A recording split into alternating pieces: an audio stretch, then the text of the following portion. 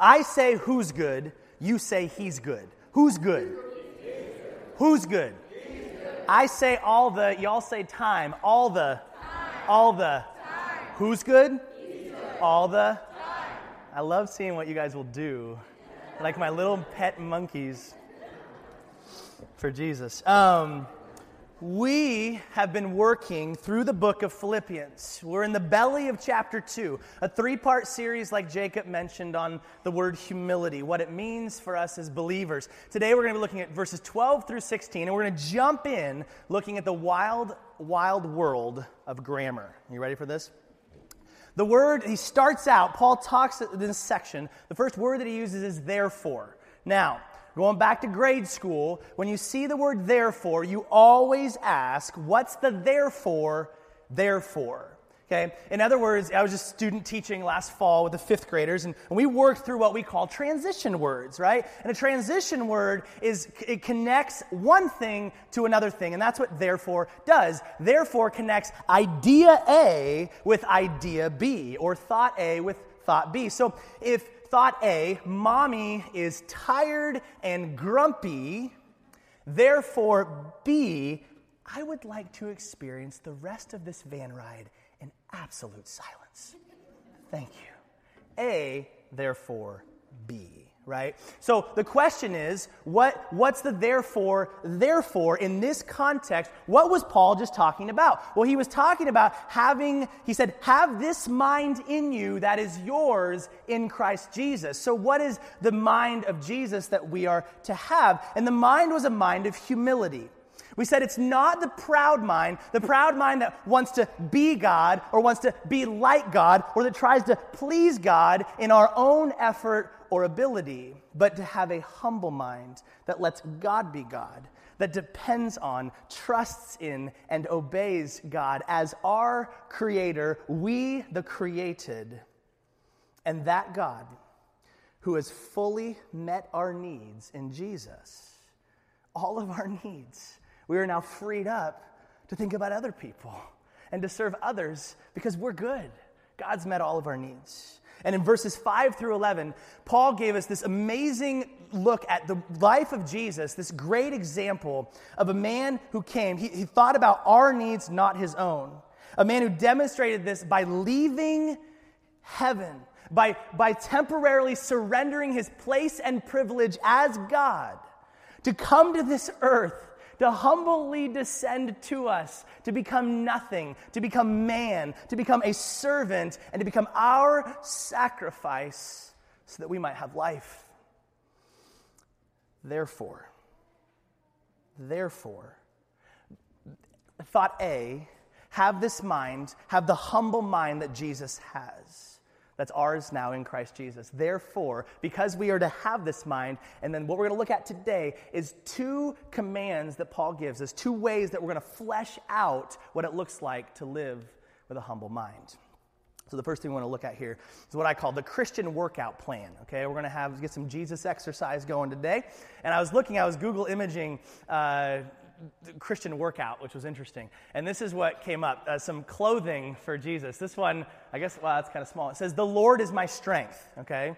That's pretty benign, kind of lame. This one says, "Bibles and biceps," which I don't know exactly what that means. Like if you're curling Bibles, like you get the large print edition to really get your workout, pocket Bibles for the kids, I don't know. Then this one says, "God's gym," and it says, "Let him lift your weights," which I think is a great idea. I would rather better him than me, right? Then this one, I don't even know. He says, "He bled for me, I sweat for him." Now, I feel like that's getting like borderline sacrilegious. And then this one is bizarre. "God strengthen me just once more, his strength, not mine." Do you know what they're referencing? That's when Samson pushed the pillars down and he died. So I don't know. Let's just quickly move on. The workout plan for the believer is that we work out what God works in. That's what Paul's going to say. We work out what God works in. So 2 parts, our part and his part. Let's look at our part first. We work out, verse 12. "Therefore, my dear friends, as you have always obeyed, not only in my presence, not only when I was with you," remember Paul started the Philippian church, "not only when I was with you, but now much more in my absence, you continue to obey. Continue to work out your salvation with fear and trembling. Now we see this verse, and this has always been a sort of a haunting verse to me, where it's like, wait a second, what is Paul saying? Is this a works-based salvation? Well, notice Paul does not say work for your salvation. That's not his call. He doesn't say do a bunch of good things and then God will accept you. He says work out your salvation. Now it's important to remember the context of this letter. Who is Paul writing to? He's writing to a group of believers. Paul is not writing to the unsaved, but to the saved. We see that in chapter 1 very clearly. To all God's holy people, or other translations say saints in Christ Jesus. The only ones who are in Christ Jesus are the redeemed. He says in verse 5, your partnership with me in the gospel. We're on Team Jesus working to spread his fame. That's a reference to believers. And then verse 6, he who began a good work in you, he began a good work in those who are his children. So Paul is not addressing how to gain your salvation, rather how to grow in your salvation. And the word picture that he uses here, it was really helpful for me. He says work out, and this word, it was used for those who were mining, who were working in the mines. And what they were doing was they were mining or extracting what was already there. When you're mining, you don't create what's in the ground. You are simply unearthing what God has already placed in the ground, just like our little dwarf friends. So working out your salvation means mining the realities of who we are in Christ. That God, he's going to say God works in. What God has placed in us, this great and wonderful salvation, we are to go in and extract the things that God has already put in us. It's to know, it is to believe, and it is to live out who we are in Christ. Now, in your bulletin, we put in these little, it's called Who Am I? If you have your bulletin, that means you also got a Mary Jean hug. And in this little pamphlet, this is actually something Pastor Larry passed out a few years ago, and it's just simply called Who Am I? Okay, who am I? Who we are, our identity in Christ. And part of, let's get practical, what does it mean to mine the realities of who we are in Christ? It's to know, if we don't know these, okay, there's no way that we can live them out. And so part of what it means to mine, to work out your salvation, is to meditate, to chew on these truths, to claim them, the specific promises that God has given us, and then to live them out. So, for example, the first one on the list, it says, I am God's child. Well, we have to know that, first of all, that as believers, we are children of God. And to meditate on what does that mean? It means that he is my daddy, and I am his son. It means I'm loved by him. I'm secure in him. I have his name. I know that he is always for me, that he protects me, that he provides me for me. But that also means that as my daddy, he's in charge. He is my authority. I do what daddy says, or my butt gets a whooping. Sorry, bottom, we're in church. My bottom gets a whooping, right? And we know that even when he disciplines us, it's for our good. The Lord disciplines those he loves. So everything God does for us is our good. So we got to know that we are his children. We got to believe that the reality of being his children, but then we have to live that out. I have to live in obedience to my Father. I need to walk in the security of knowing no matter what I do, he loves me and is for me. This is part of what it means. And I want to encourage you this week, and we're going to talk about this at the end of the message, but to mine the realities on this paper, not because of anything about this paper. This just points us to the Word of God. Who we are in Christ, to know it, believe it, and to live it. And then he says to mine these truths with fear and trembling. What in the world does he mean to work out your salvation with fear and trembling? Well, I can't think of a more spiritual place to take us than the 90s hit, The Sandlot. You probably remember, if you were, that's what we're doing, it's 90s week. You remember that the team... there's this group of ragtag boys. They play in the Sandlot, baseball in the Sandlot. They lose all their baseballs. They need a new baseball. So the nerdy kid, the new kid there on the far right, he goes, I know where it's a baseball. And he goes back to his house, and his stepdad has this baseball. And the baseball is sitting on the shelf, on the stand, and so he goes to grab it. Well, what this kid doesn't know is that his baseball was signed by Babe Ruth. Now, some of you are like, I don't know what that means. Then you're not full-blooded American. Get out of here. So he grabs the baseball, he brings it back, and they start playing with this Babe Ruth autographed baseball. Well, they hit it out of the park. It goes across the fence, home run, and it goes into the neighbor's yard. Well, the neighbor has this ferocious attack dog who gets the ball and will not let it go. When the nerdy boy tells the other boys who had signed the baseball, who he calls Baby Ruth, the boys, they know exactly who Babe Ruth is. They hold with fear and trembling the truths of this baseball. And they know what it means. They have a respect and a responsibility toward this baseball. And the rest of the movie is trying to get this baseball back from evil attack canine dog. Because they know what they have in their possession. And they don't treat it flippantly. But they have fear and trembling. And likewise, God has given us salvation, autographed by the blood of the Lamb, far more valuable than any baseball signed by Babe Ruth. And Paul says, do not mind these truths. Do not work out the realities of what Christ... do we realize that God has put Jesus, the life of Jesus, in us as believers? And he says, don't take this flippantly. Do not hold these precious realities of who you are now don't treat it flippantly. Treat it with fear and respect and the responsibility. We said in chapter 1, we are to live in a manner that shows that Jesus is more valuable to us than anything. Know what we have and walk with fear and trembling. So we work out, what God works in. We have to understand there is nothing as human beings, and specifically there's nothing as believers that we have that God didn't first give us. Nothing. And God, as creator, He has this plan for us. He has this wonderful plan for each of us, and it's different for each of us. And we saw in chapter 1, it's God, he says here, for God is who works in you, both to will and to act in order to fulfill His good purpose, okay? In chapter 1, he said, he who began a good work in you will carry it on to completion until the day of Jesus Christ. And so the one who has a plan for you, the one that started that plan in you, He's going to complete it. Not us, not my strength, not my abilities. He's going to do it. And how is He going to do it? Look ahead to chapter 4. And my God will supply all my needs according to the riches of His glory. Of not my glory, of His glory in Jesus Christ. There's nothing that God asks of us that He does not also provide for us. And so,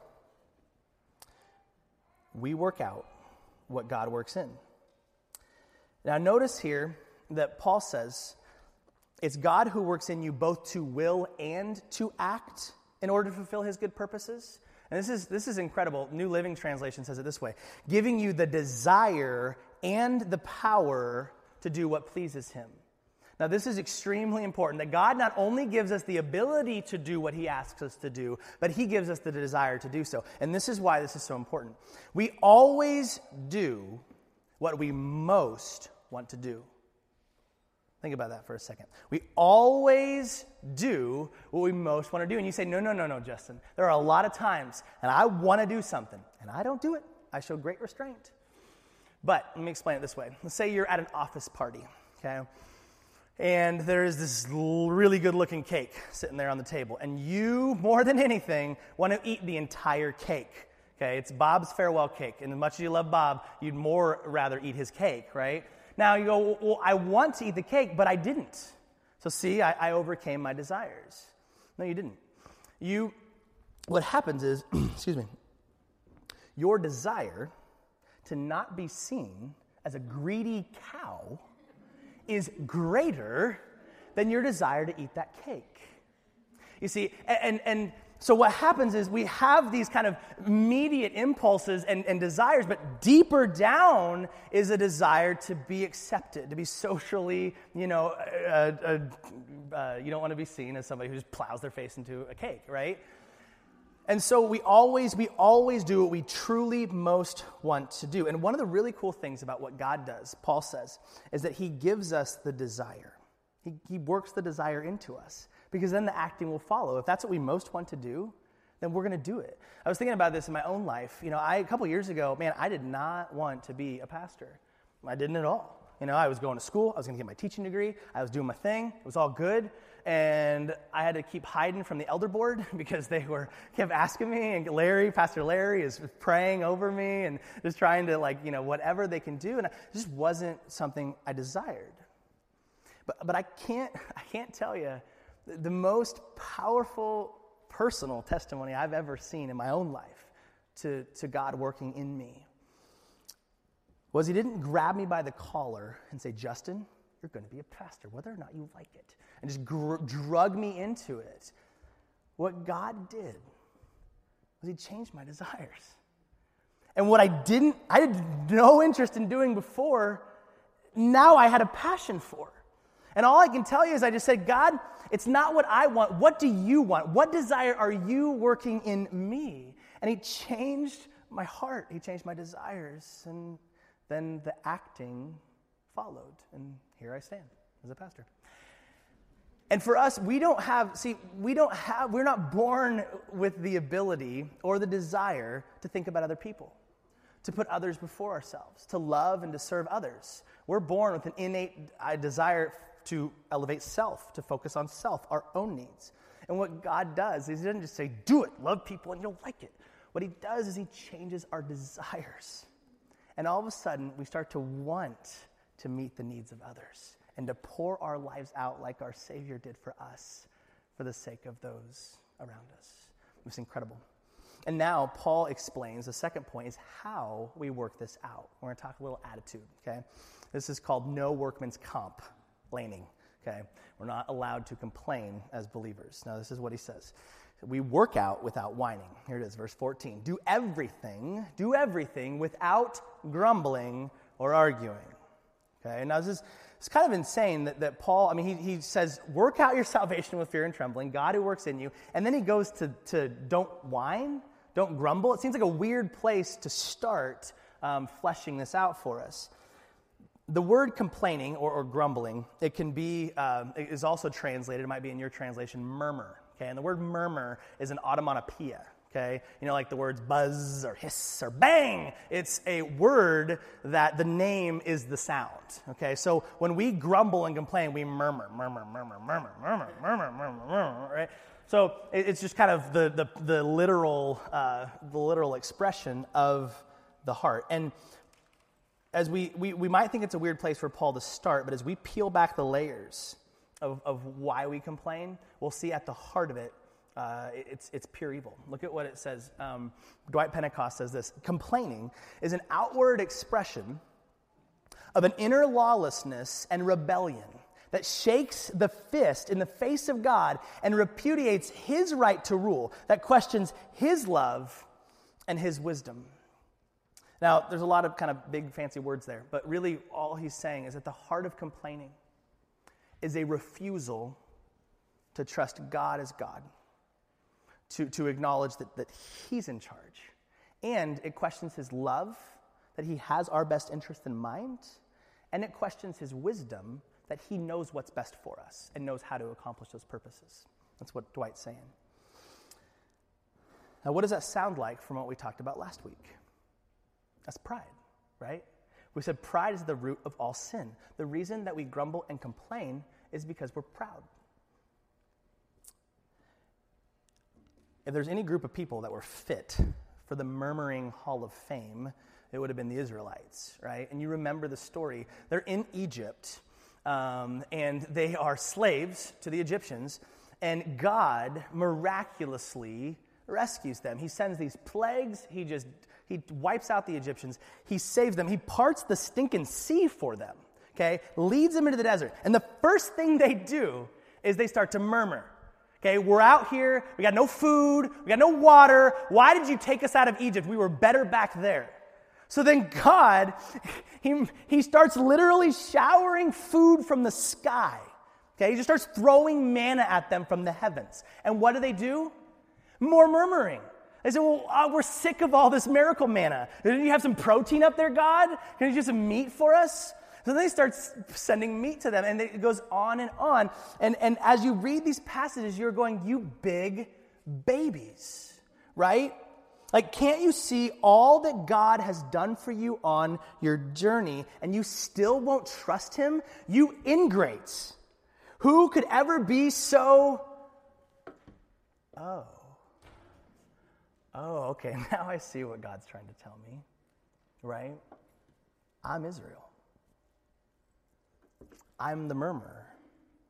I do the same thing. How many times has God proven himself faithful to me, and yet I refuse to trust him or let him control my life? And I complain, and I murmur. And I murmur because I have too much to do. I murmur because I have nothing to do. I murmur because everybody else is all up in my business. I murmur because nobody seems to care about my business, right?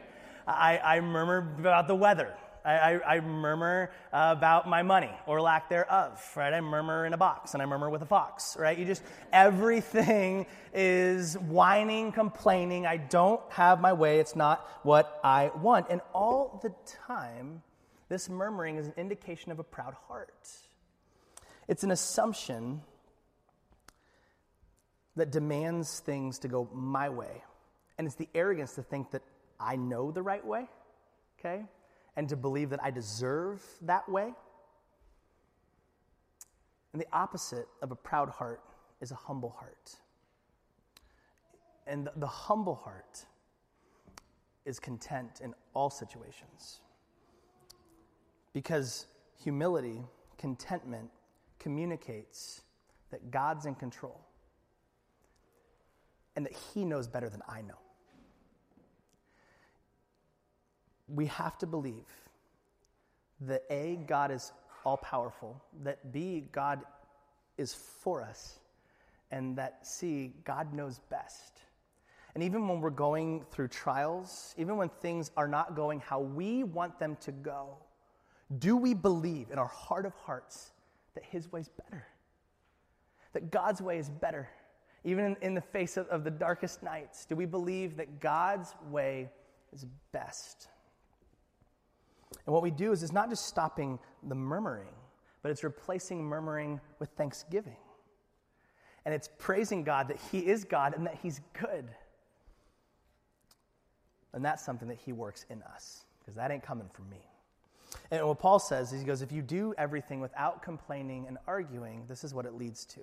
Do everything without grumbling or arguing, so that you may become blameless and pure, children of God without fault in a warped and crooked generation. Then you will shine among them like stars in the sky as you hold firmly to the word of life. And then I will be able to boast on the day of Christ that I did not run or labor in vain. The next thing that Paul says, there are three things. If we do all things without grumbling or complaining, there's three things that we become. Okay, and they'll start with B. First one is we become blameless in a depraved world. Blameless in a depraved world. It says, so that you may become blameless and pure, children of God, without fault in a warped and crooked generation. Now, this word blameless, it does not mean sinless perfection. Raise your hand if you have experienced sinless perfection in your life. Good. We don't have any liars here this morning. None of us qualify for that, okay? But what he's saying is the word blameless, it meant that people can't point a finger at you and accuse you about the way you live. It's being above reproach. If I'm to spread the good news of Jesus at my work, and yet the entire time I'm lazy, I'm stealing company time, I have a filthy mouth, I'm gossiping just like everybody else is, then what am I really offering? What is it I'm really offering? I mean, if people point the finger at me and go, you're no different than the rest of us, why should I believe in you, your God? What is it about you that's different from the rest of the world? And I was thinking about this in relation to some of our current events, thinking about the transgender bathroom situation. And hey, we're not going to get into all that right here. I'm not going to talk details. But this is just something I want to challenge us as we think in regard to that in particular and things along those lines. I've seen a lot on social media. I've seen a lot in our own local Christian circles. I've seen a lot of murmuring and arguing that doesn't look any different than this crooked and warped generation. And here's my question. Are we simply trying to be right, pun partially intended? Are we just trying to be right? Or is our main goal, as in all things, to love people and to point them to Jesus? Is that what we care about most? Because we're always going to do what we most want to do. And the temper tantrums and the name calling and the drawing of hard lines does not seem to be the humble, blameless lifestyle that Paul's calling us to here. Can in these situations, does the world just point us with an accusing finger and say, you're just like everybody else? Just chew on that. That's all. I'm just throwing that out there. Second thing, we're to be brilliant in a dark world. It says, then you will shine among them like stars in the sky. This is such a beautiful phrase. We know that John 8, he says, Jesus said, I am the light of the world. Jesus is the light. And it's by him that the blind can see. He is our vision. He is our light, not just the light that we look at, but the light through which we see everything else we can't see without Jesus. And we have this incredible privilege as believers to be lanterns that shine the light of Jesus. Not our light, but his light. He's the light of the world. He's in us, and he shines out through us for the world to see. Matthew 5 talks about this. It says, you are the light of the world, light like a city on a hilltop that cannot be hidden. No one lights a lamp and then puts it under a basket. Hide it under a bushel? No, right? Instead, a lamp is placed on a stand where it gives light to everyone in the house. In the same way, let your good deeds shine out for all to see, so that everyone will praise your heavenly Father. The way we live shines Jesus out for the world to see and to glorify him, because that's where the light comes from. Ephesians 5 is a similar thing. Paul says, for once you were full of darkness, but now you have light. Where? Light from the Lord. It's his light. So live as people of the light, right? Live as people of light. Live out what you are. You have light, shine that light. So the question is, he says, then you will shine among them like stars in the sky. Well, when will we shine like stars in the sky? Well, when, back up, the then, what's the then pointing to? Become blameless and pure. When we are blameless and pure, when the world can't point a finger at the way we live that's askance from the gospel, we're shining. Well, how do we live in a way that's blameless and pure? Keep backing it up. Do everything without grumbling or arguing.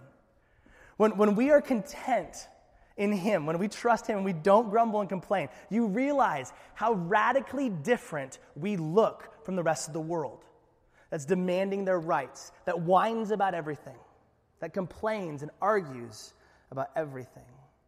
And when someone treats us like garbage, when we go through a difficult trial, when we don't get our way, and we don't grumble about it, and we don't fight back, and we don't complain,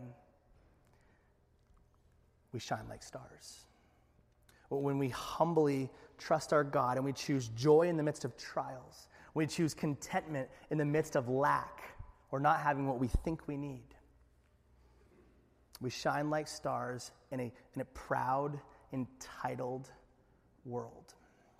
And he says, we shine like stars as we hold firmly to the word of life. So what does it mean to hold firmly to the word of life? There's two expressions that they pointed to in the Greek when Paul wrote this, and I think both of them are applicable. The first thing it meant was to hold it forth, and it was the picture of a host at a banquet offering their guests wine. That's right, wine. It's in the Bible. Don't shoot the messenger. So he's holding wine to offer it to them. And what I think Paul is saying here is when the world sees our light shining and they ask about the hope in us. Remember 1 Peter? He says, be ready to give an answer when someone asks about the hope that's in you. Because as our good deeds shine, they go, what's different about it? Why aren't you complaining about everything? Why aren't you arguing about everything? We have to be ready to give an answer. And what we hold forth is not wine, but it's the word of life. What we offer this world is the word of life. The word of life is the good news of what Jesus has done for us. And we offer dead people the ability to be alive again. What an incredible gift. And what is that gift? What is the word of life? In the beginning was the word. And the Word was with God, and the Word was God. Jesus is the Word. And we have this incredible gift of Jesus himself as the Word, and the written Word that tells us about the living Word is also alive and active. Hebrews says it's a living Word. It's not just a book with words in it. What we're holding, it's a supernatural, alive thing. And so when the world asks about our shining lights, we offer them the word of life. This phrase also meant to hold fast. And it would talk about, the word picture was, in a dark harbor. This was before lighthouses. We'd use a lighthouse now. But they would have these towers, and they would light fires on top of them. And the watchman of the ship was to hold fast his gaze on that fire so that they could be safely guided through the dark, stormy waters.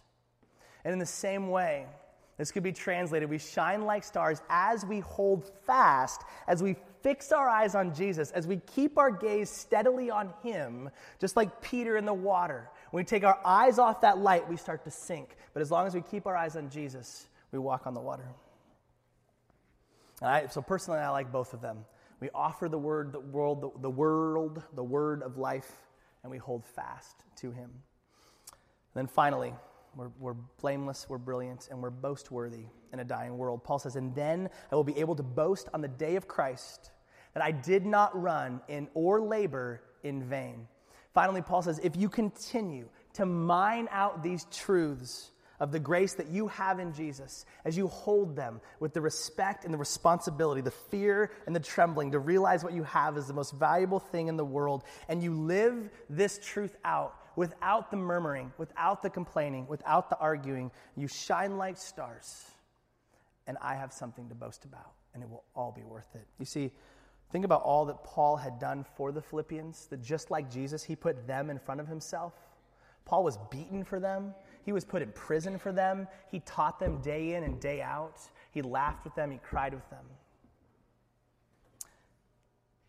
And Paul says, if you keep your eyes fixed on Jesus, then every whip on my back, every moment spent in jail will be worth it, because there's this day that Jesus is coming back, the day of Christ. And I'm going to be able to present what by his grace and power I have done, and it'll all be worth it. So, wrap things up here. We work out what God works in.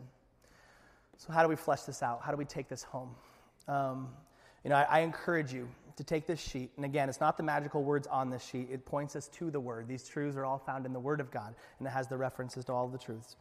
To mine these truths this week with fear and trembling.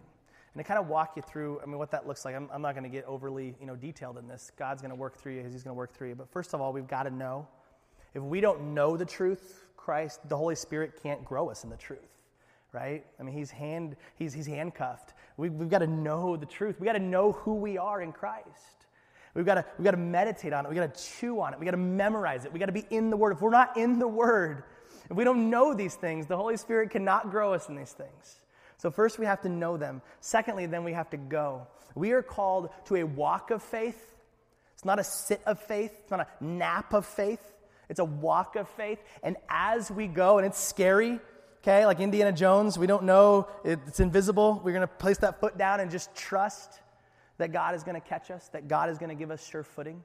And as we go, so our job is to know and to go.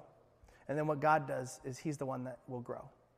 And as we go forward, as we work out these realities of who we are in Christ, it's God who is going to work in us the desires and the abilities to do what he's called us to finish the good work that he started. So let's do all things without grumbling or complaining, shining like stars, so that on that day of Christ Jesus, those who have worked those truths into us that God has used in our lives will be able to boast about what they've done by the grace of God. Jesus,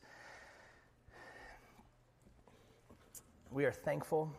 God, we are thankful. We have nothing to complain about. Nothing. The only thing we deserve is eternal separation from you. And yet in Christ, you've given us these beautiful and precious promises. I pray that we would hold fast to them. I pray that we would mind them, that we would work them out, that we would know them, we would claim them, believe them, and then live them out, Lord. And as we live them out without complaining or murmuring, knowing that you are God, you're in control, and you're good, I pray that we would shine with the light of Jesus into our communities so they would not be able to point the finger at us. And Lord, we're not perfect. None of us are. That's why we need Jesus. That's the purpose of the gospel in the first place. But I pray that we would become a people who would shine like stars without grumbling and complaining, that would hold fast, that offer the world the word of life as we keep our gaze on Jesus. And it's in his beautiful name that we pray. Amen.